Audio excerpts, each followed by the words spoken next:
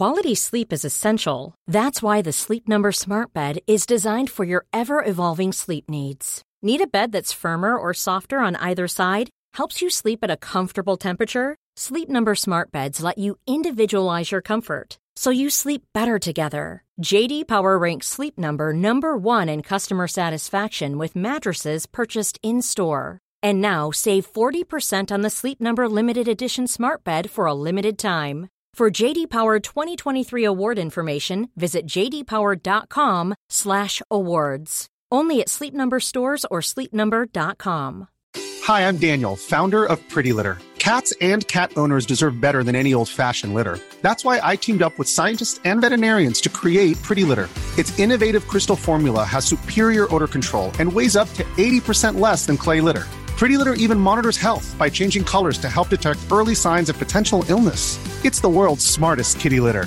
Go to prettylitter.com and use code ACAST for 20% off your first order and a free cat toy. Terms and conditions apply. See site for details.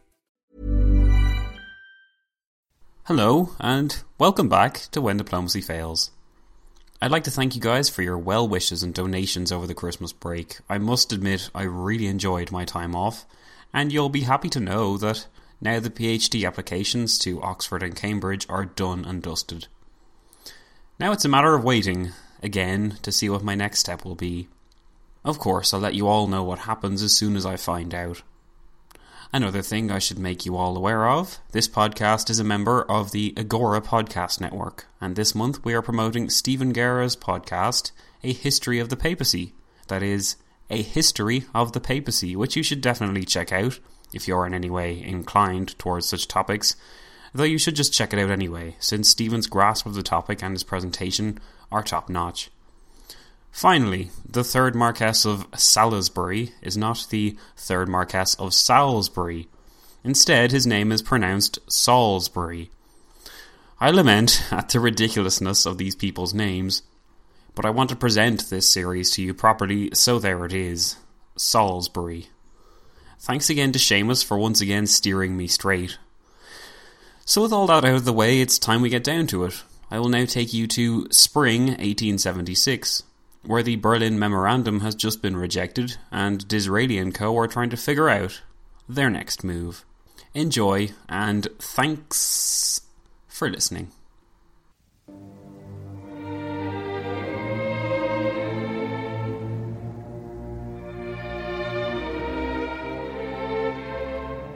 When Diplomacy Fails presents Britain Goes to War.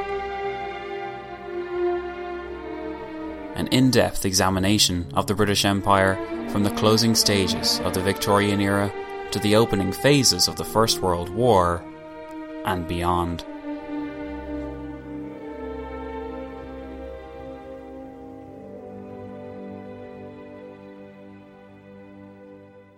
Section 2. Background. Part A. The Golden Age. Chapter 12. When Disraeli and his cabinet rejected the Berlin Memorandum, which had aimed at delivering an ultimatum of sorts to the Ottoman Empire, it represented a new phase in British foreign policy.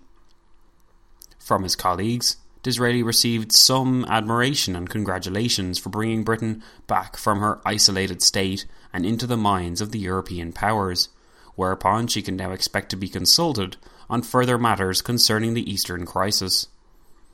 From Bismarck, Disraeli received a level of respect. This was to be expected, since in the months before, when the Andrassy Note, the precursor to the Berlin Memo, had been accepted by the British cabinet, Bismarck had lamented that British adherence to it ruined both his chance to remain neutral in any Austro-Russian affair, as well as the British chance to assert her own position in European politics and become more involved in the continent.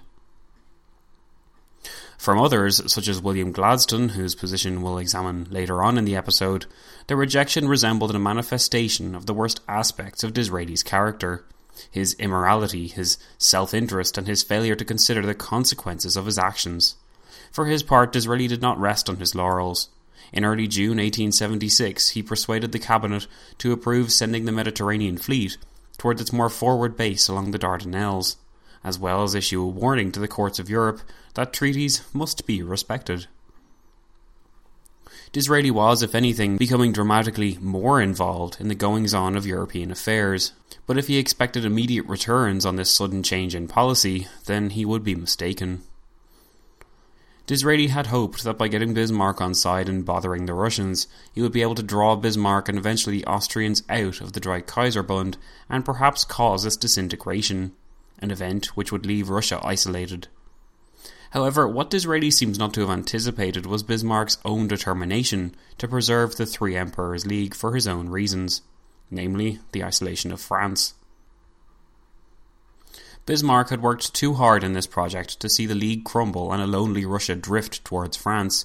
Therefore, even though he welcomed the new assertiveness of Disraeli, this was likely more because of the fact that it freed him from having to choose between the Austrians or Russians, and that he was happy the Russians received something of a snubbing, rather than because he wanted to closely cooperate with Britain. Why would Bismarck have relished seeing the Russians get snubbed? John Charmley, in his book Splendid Isolation, explains that during the "Is War in Sight" crisis of 1875, in which Bismarck manipulated foreign and public opinion to make it seem as though Germany would attack France again, Berlin had been forced to back down by Russian and British pressure. Because the British were on the outside looking in and no good would come of holding this against London, Bismarck instead took it personally that his Russian ally had acted in such a way, and sought since 1875 to give a minor snub to the Russians in revenge. Bismarck wanted to do this without pushing Russia away. It had to be a satisfying enough snub to make Russia bothered, but it couldn't go too far. In other words, it was all the better if someone else did the snubbing for him. If it sounds petty, then that's because it most certainly was. But as is usual, the diplomacy of the 1870s has as much to do with the policies that diplomacy was trying to pursue, as well as the people in charge of that diplomacy. A case in point is Russia. Russia at this time had its foreign policy led by Alexander Gorchakov, who was the Russian Chancellor cum Foreign Secretary since 1863.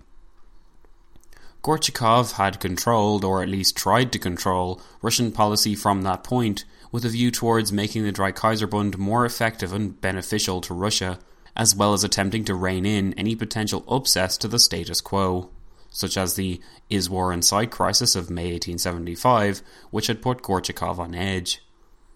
Although Gorchakov had not meant to be offensive, Bismarck seems to have taken the Russian pressure during that event deeply personally, to the extent that John Charmley contends he had decided to try to reconstruct the Crimean coalition of the 1850s to trouble Russia and get revenge.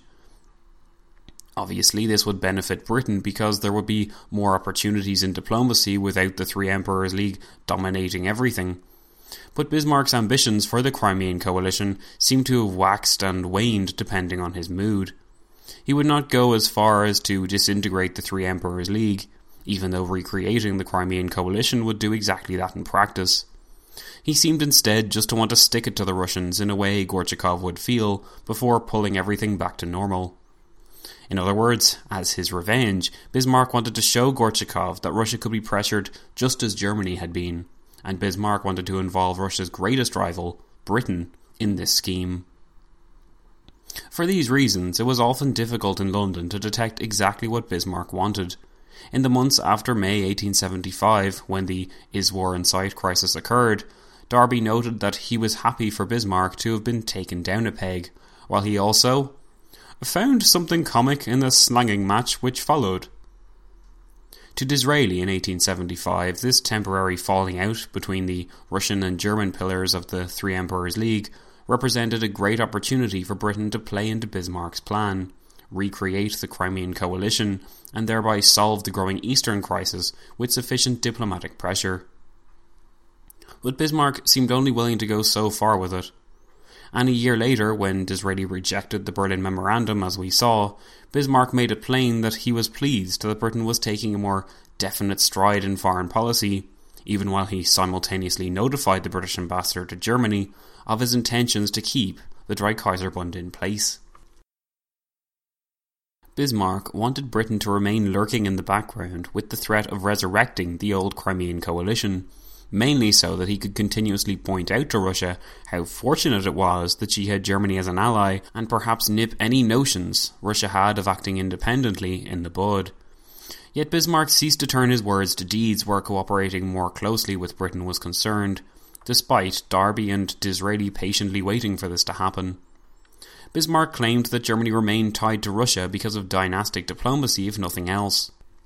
When asked by the British ambassador to Germany in June 1876 why he was not supporting his nominal Austrian ally more forcefully against the Russians, Bismarck replied that his policy was hampered by the Russian sympathies of the German Emperor William, who cared nothing for Austria and everything for his nephew the Tsar.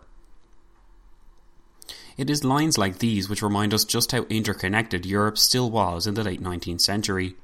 And judging even from Bismarck's reaction, they continued to have an impact upon how foreign policy was conducted. Bismarck essentially wanted Disraeli to do his dirty work for him, because if Britain remained a threat to Russia, then Russia would have to feel like the Three Emperors League was its best chance for security. What really gets me about all this is the extent to which Disraeli doesn't seem to have grasped how much Bismarck relied upon the Three Emperors League to fulfill all of his foreign policy objectives. He would draw Disraeli in with limited promises to challenge Russia in the Balkans or at least remain neutral, but he would then retreat from directly acting because it wouldn't be compatible with the Dreikaiserbund. Disraeli, to his credit, seems to have finally gotten this message in the summer of 1876. Having hankered after a Bismarckian carrot for much of the weeks following the rejection of the Berlin Memorandum, Disraeli seemed content to approach the problem directly and go after the Russians for a deal instead. In late June 1876, Disraeli would tell Peter Shuvalov, the Russian ambassador to Britain, that neither he nor the government would ever distrust a great power which is governed by wise men on conservative principles.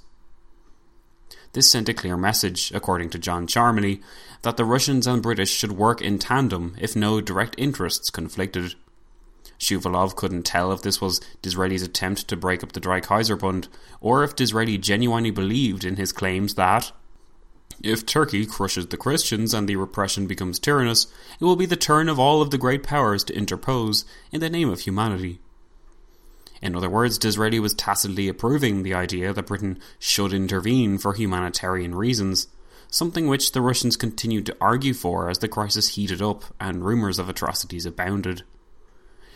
Though Disraeli certainly appreciated that the Russians had additional geopolitical interests in getting involved, interests which involved the defeat of Ottoman efforts to suppress Balkan revolts, and actually preface the disintegration of the Ottoman Empire itself.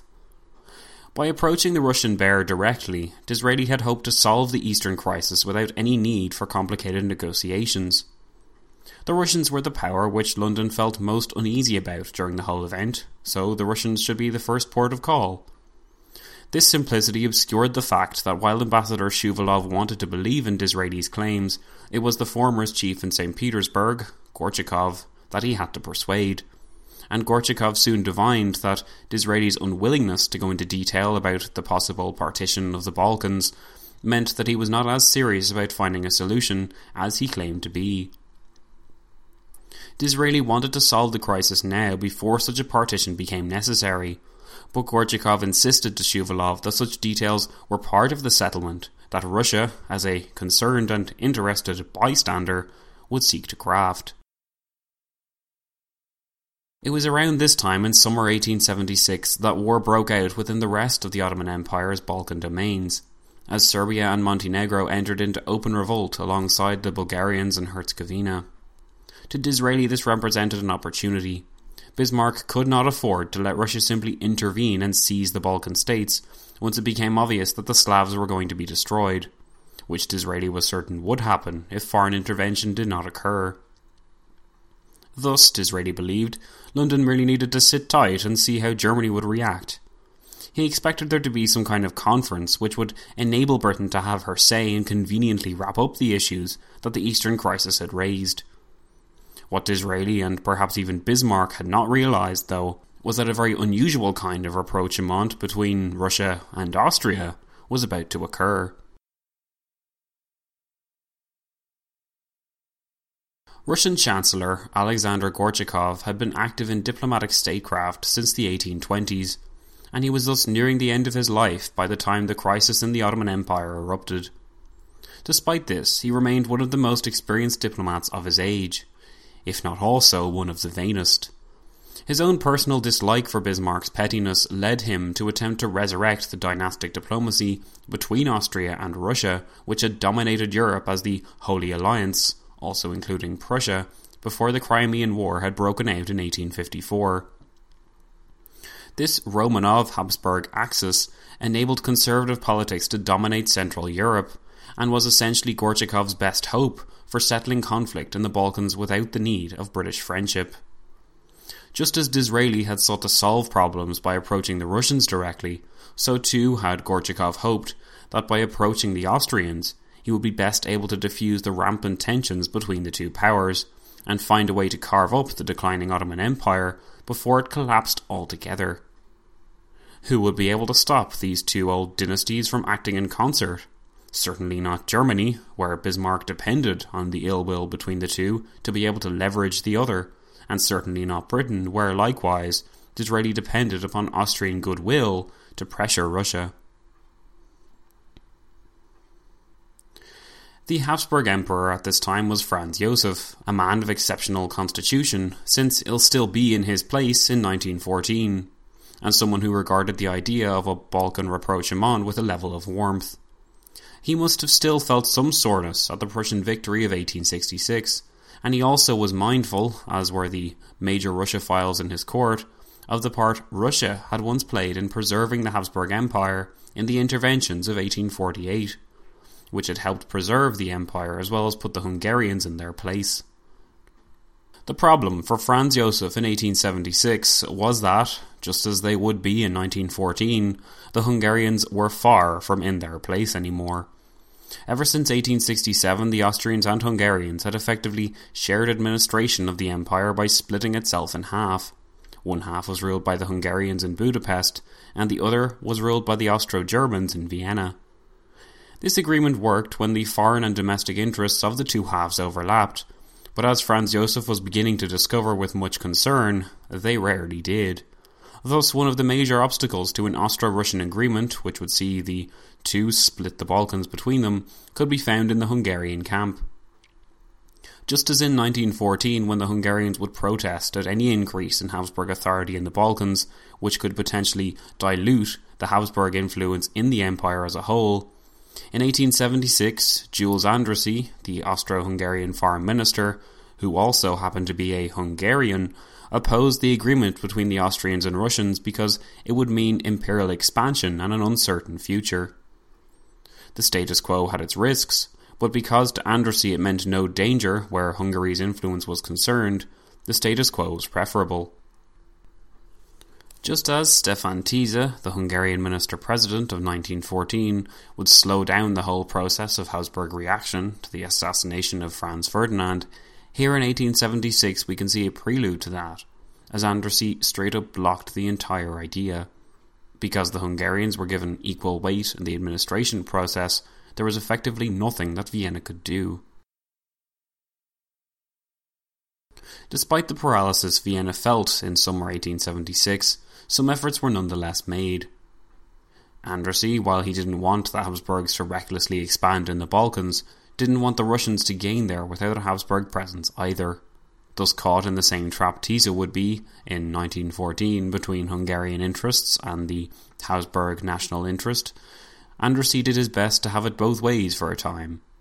In July 1876, the Russian and Habsburg emperors met at Reichstadt in a last-ditch attempt to show that dynastic diplomacy and its history could overcome the new trend of national and imperial competition in Europe. On the 8th of July 1876, the two emperors concluded an agreement which aimed at preventing their mutually acknowledged rivalry from leading to actual war. Had this cooperation continued, Disraeli would have been left out in the cold since, as Cholmondeley noted, Britain would have no potential partner or traditional rival of Russia to rely on to foil Russian plans. The Balkans could well have been divvied up between Habsburg and Romanov, and history would have been very different indeed. Yet that is not what happened, and the reason why had a lot to do with how the agreement signed between the two emperors had been worded. Andrassy thought that Russia had said it would allow the Habsburgs to have Bosnia and Herzegovina with concessions to Serbia, while Russia thought that Serbia and Montenegro would gain territory in Bosnia and Herzegovina respectively, and that Austria would only gain some Bosnian border regions. Regarding this mix-up, John Sharmley noted that, quote, "The most likely explanation for this discrepancy was that Gorchakov..." There's never been a faster or easier way to start your weight loss journey than with PlushCare. PlushCare accepts most insurance plans and gives you online access to board-certified physicians who can prescribe FDA-approved weight loss medications like Wegovy and Zepbound for those who qualify. Take charge of your health and speak with a board-certified physician about a weight loss plan that's right for you.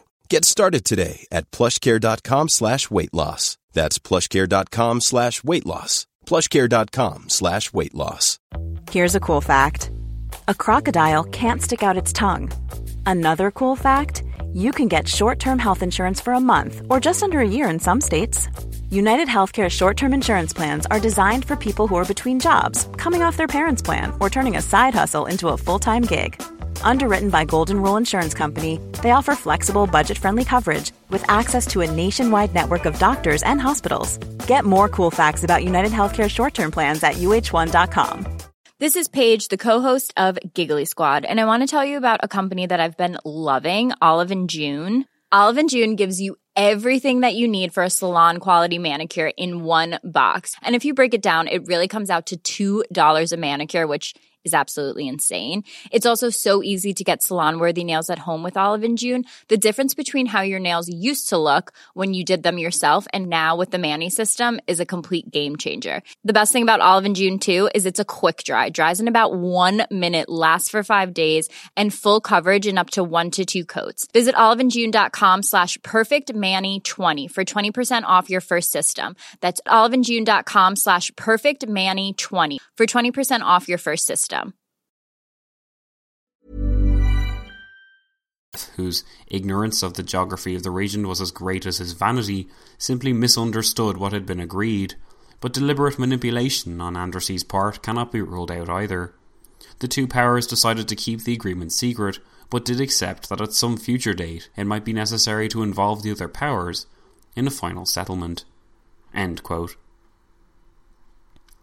The problem with the Austro-Russian strategy was that it relied upon the revolting Balkan peoples to be successful. Otherwise, the status quo of Turkish rule would continue. When Ottoman successes became unbearable and the Serbs, Bulgarians and others were put in headlong retreat, for Russia it became less an issue of strategic interest and more the case that, if they continued to remain outside of the conflict, the Balkan rebel inhabitants would be exterminated.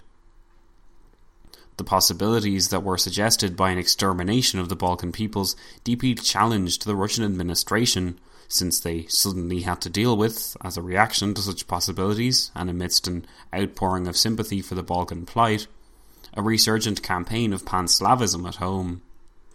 Both the Tsar and his ministers were thus now pressured with the prospect of having to conduct a more aggressive policy in the Balkans to save their Slavic brethren.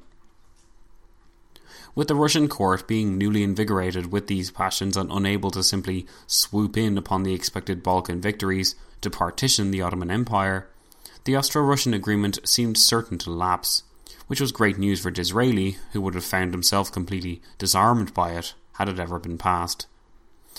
Yet, although he had dodged this Austro-Russian bullet, Disraeli found himself faced with a more severe problem at home in the weeks that followed news of the Balkan people's defeats.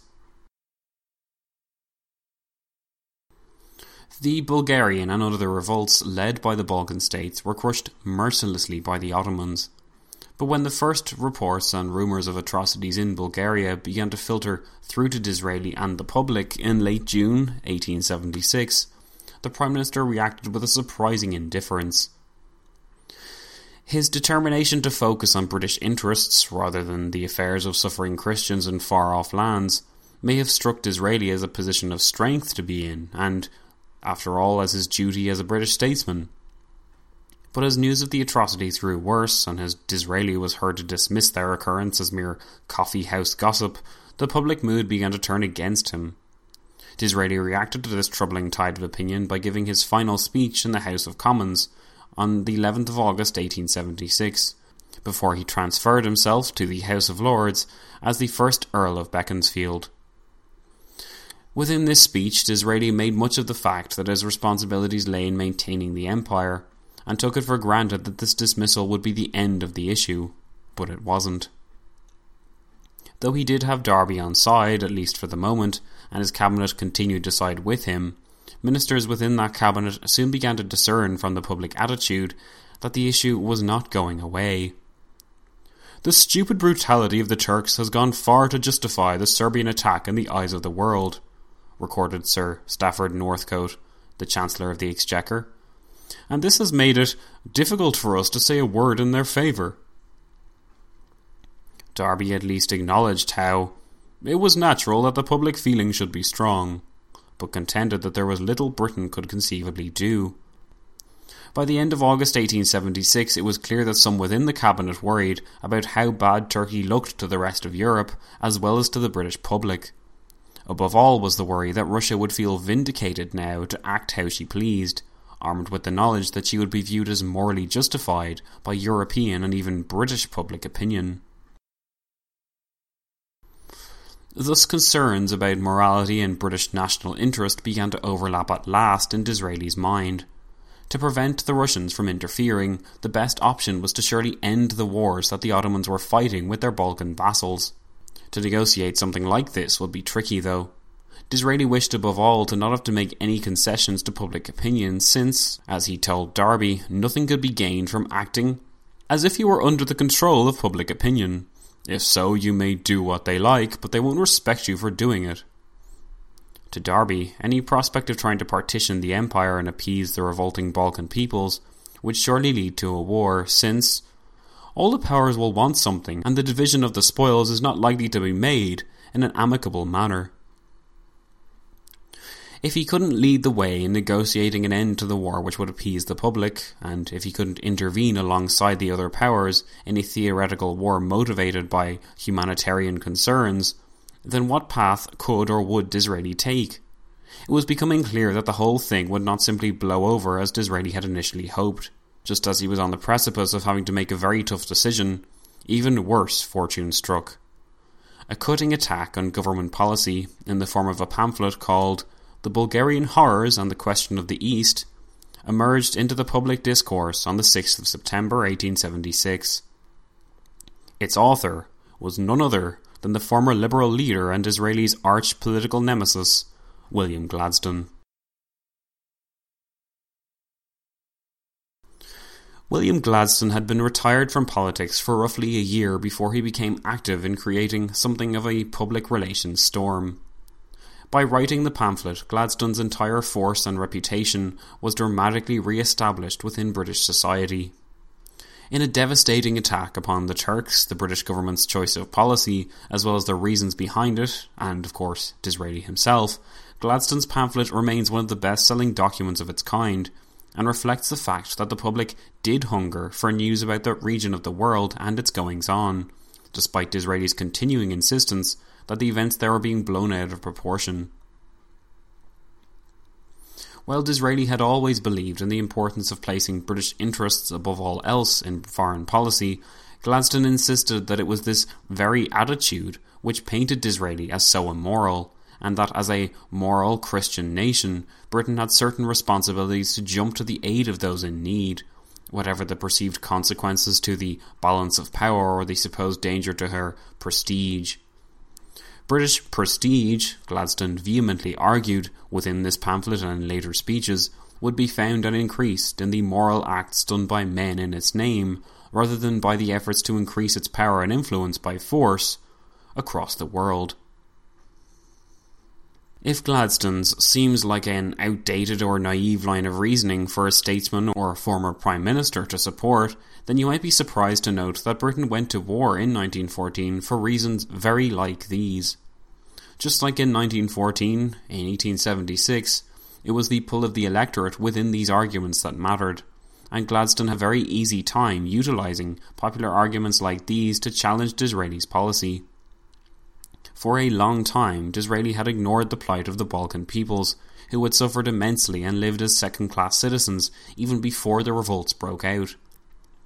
Gladstone's pamphlet was so successful because he captured what the public wanted to read in a single handy document. He had judged their passions, he had correctly gauged them to point firmly in the direction of the Ottomans' oppressed peoples and against the issue of keeping the barbarous Turks in place. The British people wanted to feel. They were passionate in 1876 about the welfare of others in the world, especially Christians within Europe. Gladstone didn't make them feel necessarily, but he did in a sense allow them to, because now that the British public could reason that a great statesman like Gladstone supported their cause, they would be more emboldened to seek an alternative and agitate against the government's chosen policy. Despite our own tendency to agree with Gladstone's sense of morality, after all, why would you not want to save people who are being oppressed and massacred? If not his evangelism and faith, we should also be able to appreciate at the same time that Disraeli was, in a way, right about the Russians. They did stand to gain immensely from any and all acts taken against the Ottomans. They had gained already from the Pan-Slavist ideology and, as we know, would do so again in the future. This was why Disraeli had been so hesitant to go along with public opinion and ride the wave of the so-called atrocitarian movement. Gladstone could have reasoned that, had he been Prime Minister, he would have gone along with the Berlin Memorandum of old, avoided any of these problems of human suffering, and made the rest of Europe happy. To this, Disraeli would have reasoned that, of course he would have, since it was because Gladstone had been so feeble and agreeable in his method of conducting foreign policy in the first place, that nobody took Britain seriously in the concert of powers anymore. And for the record, Gladstone has been criticised as naive by historians like John Charmley for believing that just because the public mood was on his side, they represented a virtuous passion or a new public movement, which could be held up as an example of why liberalism put its faith in people.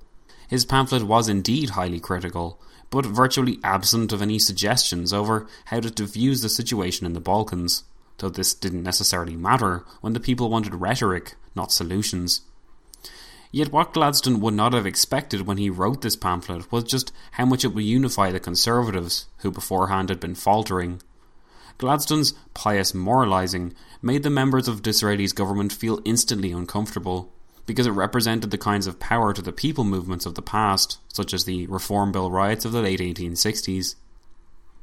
Disraeli's government was thus uncomfortable with the idea of appealing to the people for political strength, but they also opposed Gladstone's notions that highly complex diplomatic problems such as the ones which the Eastern crisis continued to pose could be solved with a moral foreign policy that seemed to take a reductionist view of the entire situation. Even some of the Liberal Party's own members, such as Lord Hartington, the man of many titles, who held sway over the House of Commons as the Liberal representative there, knew that events were simply not that, well, simple. Gladstone's pamphlet had struck the government as dangerous and saw the newly mobilised public as proof of the need to stand behind their Prime Minister, out of obligation, if nothing else. Disraeli and his ministers thus tried to do some damage control, and explain the simple truth that Britain could not motivate the Turks to stop even if they'd wanted to. Derby was tasked with speaking on the 11th of September 1876 to a meeting of workers and representing government policy to them. Derby upheld that there seemed to be a great many people in England who fancy Lord Beaconsfield as the Sultan and that I am the Grand Vizier. Along with this amusing caveat, Derby reminded them of the Eastern question. The last word of the Eastern question is this: who is to have Constantinople? No great power would be willing to see it in the hands of any other great power. No small power could hold it at all. This was not a fact of foreign policy that could be in any way affected by the insanity of the Sultan or by the crimes committed by Turkish troops. In other words, national interest had to be upheld above all others. Despite the visible sense in this strategy, though, it came across inevitably as cold and uncaring for the Balkan victims. This view that the government was morally bankrupt would prove a hard impression for Disraeli to shake off.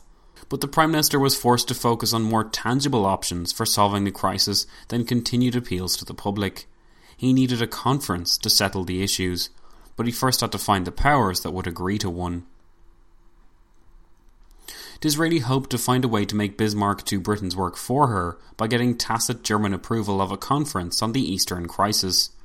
But Bismarck would not do this, because he understood that it would only expose the rift in opinion that existed between the Austrians and Russians. Bismarck himself had struggled over the summer with the issues that the Habsburg-Romanov rivalry threw up. He first and foremost sought to avoid making any definite declaration as to where Germany stood, which of course frustrated Disraeli to no end, since he was trying to do the exact same thing in Britain.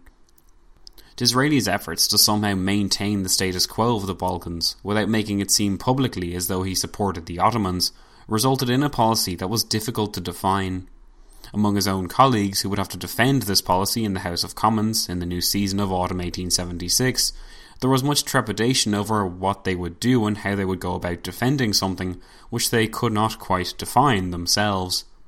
Did Disraeli want war to preserve the Ottoman Empire, or did he accept that he would have to bow to public opinion and allow the Turks to crumble? Or would a conference to maintain the status quo even be viable, desirable, to a public opinion that now viewed any reduction in Ottoman power as deserved and justified? In the background, of course, was the hope that the whole thing would blow over, either by a reduction in the atrocitarian feeling that had so mobilised and outraged British opinion, or in the simple acquiescence of the Ottomans to empower the new Balkan states and pave the road, peacefully-ish, to their new independence. This was wishful thinking, but Disraeli wanted to make it clear to the Turks that Britain would find it increasingly difficult to defend her integrity as she had done in the past, so long as the Ottomans were perceived as the bad guy. In fact, so under pressure had Disraeli become from the public mood that he informed Shuvalov, who informed Gorchakov in St. Petersburg, that he was ready to open negotiations for a joint Anglo-Russian note to be sent to the Turks. This was seen by Disraeli as the best form of damage control he could muster under the circumstances. With Bismarck tying down his Dreikaiserbund allies, and with Russia and Austria both continuing their ill-fated courtship that we've examined, Disraeli had run out of options. If he acted now to contain the revolts, then perhaps a full-blown breakup of the Turkish Empire could be prevented before Russia intervened and aggravated the situation. In other words, by organising with the Russians to surgically remove bits of Ottoman land in the Balkans, the aim was to save the Turks from having to give Constantinople in a war with Russia. Disraeli had been forced into making definite steps towards resolution because the Russians were becoming increasingly belligerent. Armed with the note drafted by Anglo-Russian delegates, Ambassador Shuvalov suggested that if the Ottomans refused to accept its terms which included self-rule in Bosnia and the status quo to be maintained in Montenegro, then a Europe-wide demonstration against the Ottomans should result, with the newly cooperating Austro-Russian forces invading through Bosnia and Bulgaria respectively, while the British would launch punitive naval measures through the Dardanelles. Belligerent proposals like these went too far for Disraeli and raised his ire almost instantly, but he needn't have worried too much. Much of the threat of this venture depended upon Austro-Russian cooperation, as we saw in their proposed dual-pronged invasion just there. The likelihood of the plan going ahead was very much reduced by the news that the Austro-Hungarian Foreign Secretary Andrássy had refused to join the Russians in their proposed invasion of Ottoman land, and that the Habsburg court would only agree to limited naval manoeuvres. The proposed punitive measures advocated by the Russians had the misfortune to fall just as the rapprochement between them and the Austrians were coming apart at the end of the summer. This agreement had deteriorated due to the Hungarian element and the impossibility of reconciling each other's ambitions, but the reasons for Austria distancing herself from Russia had a lot to do with Bismarck's ability to defuse a situation too. When asked by Russia where Germany would stand in the event of a Russo-Turkish war that involved Austria in some way, Bismarck returned a suitably vague answer aimed at discouraging the Russians from entering into any conflict which might reduce the power of the Dreikaiserbund as a whole. When the Austrians asked Bismarck what Germany would do should relations between Austria and Russia break down, Bismarck responded by advising against any alliances which could lead to complications. The message, though murky, was still clear. Bismarck believed that if the Turks did fall victim to a war against both Austria and Russia, then Austria and Russia would end up fighting each other over the spoils. Thus it was better to behave more conservatively and do nothing for the moment. Thus, because of Bismarck's actions and geopolitical considerations, the momentary warmness of the Austro-Russian relationship had come to an end. Andrassy immediately pounced thereafter to silence the Russophiles in the Habsburg court and appeal to the remainder of his colleagues on the basis that Russian ambitions could not be trusted and that the situation was too volatile to stake Habsburg prestige upon. Bismarck had thus inadvertently pulled Disraeli's chestnuts out of the fire once more. With the Russians and Austrians no longer seeing eye to eye, Britain would have more opportunities to cooperate with the Habsburgs against St. Petersburg.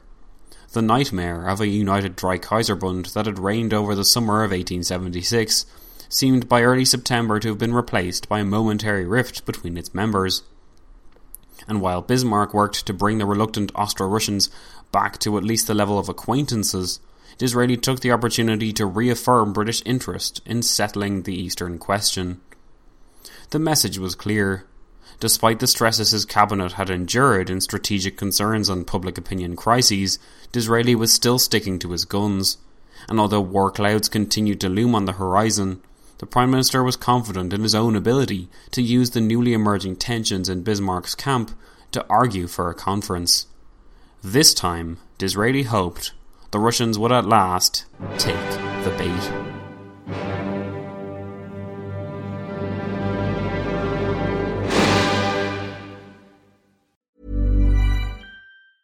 Normally, being a little extra can be a bit much, but when it comes to healthcare, it pays to be extra.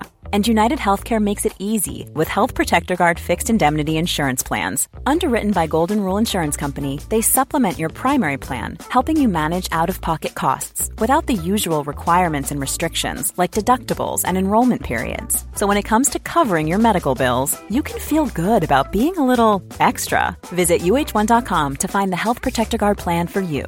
Mom deserves the best, and there's no better place to shop for Mother's Day than Whole Foods Market. They're your destination for unbeatable savings, from premium gifts to show-stopping flowers and irresistible desserts. Start by saving 33% with Prime on all body care and candles. Then get a 15-stem bunch of tulips for just $9.99 each with Prime. Round out Mom's menu with festive rosé, irresistible berry chantilly cake, and more special treats. Come celebrate Mother's Day at Whole Foods Market.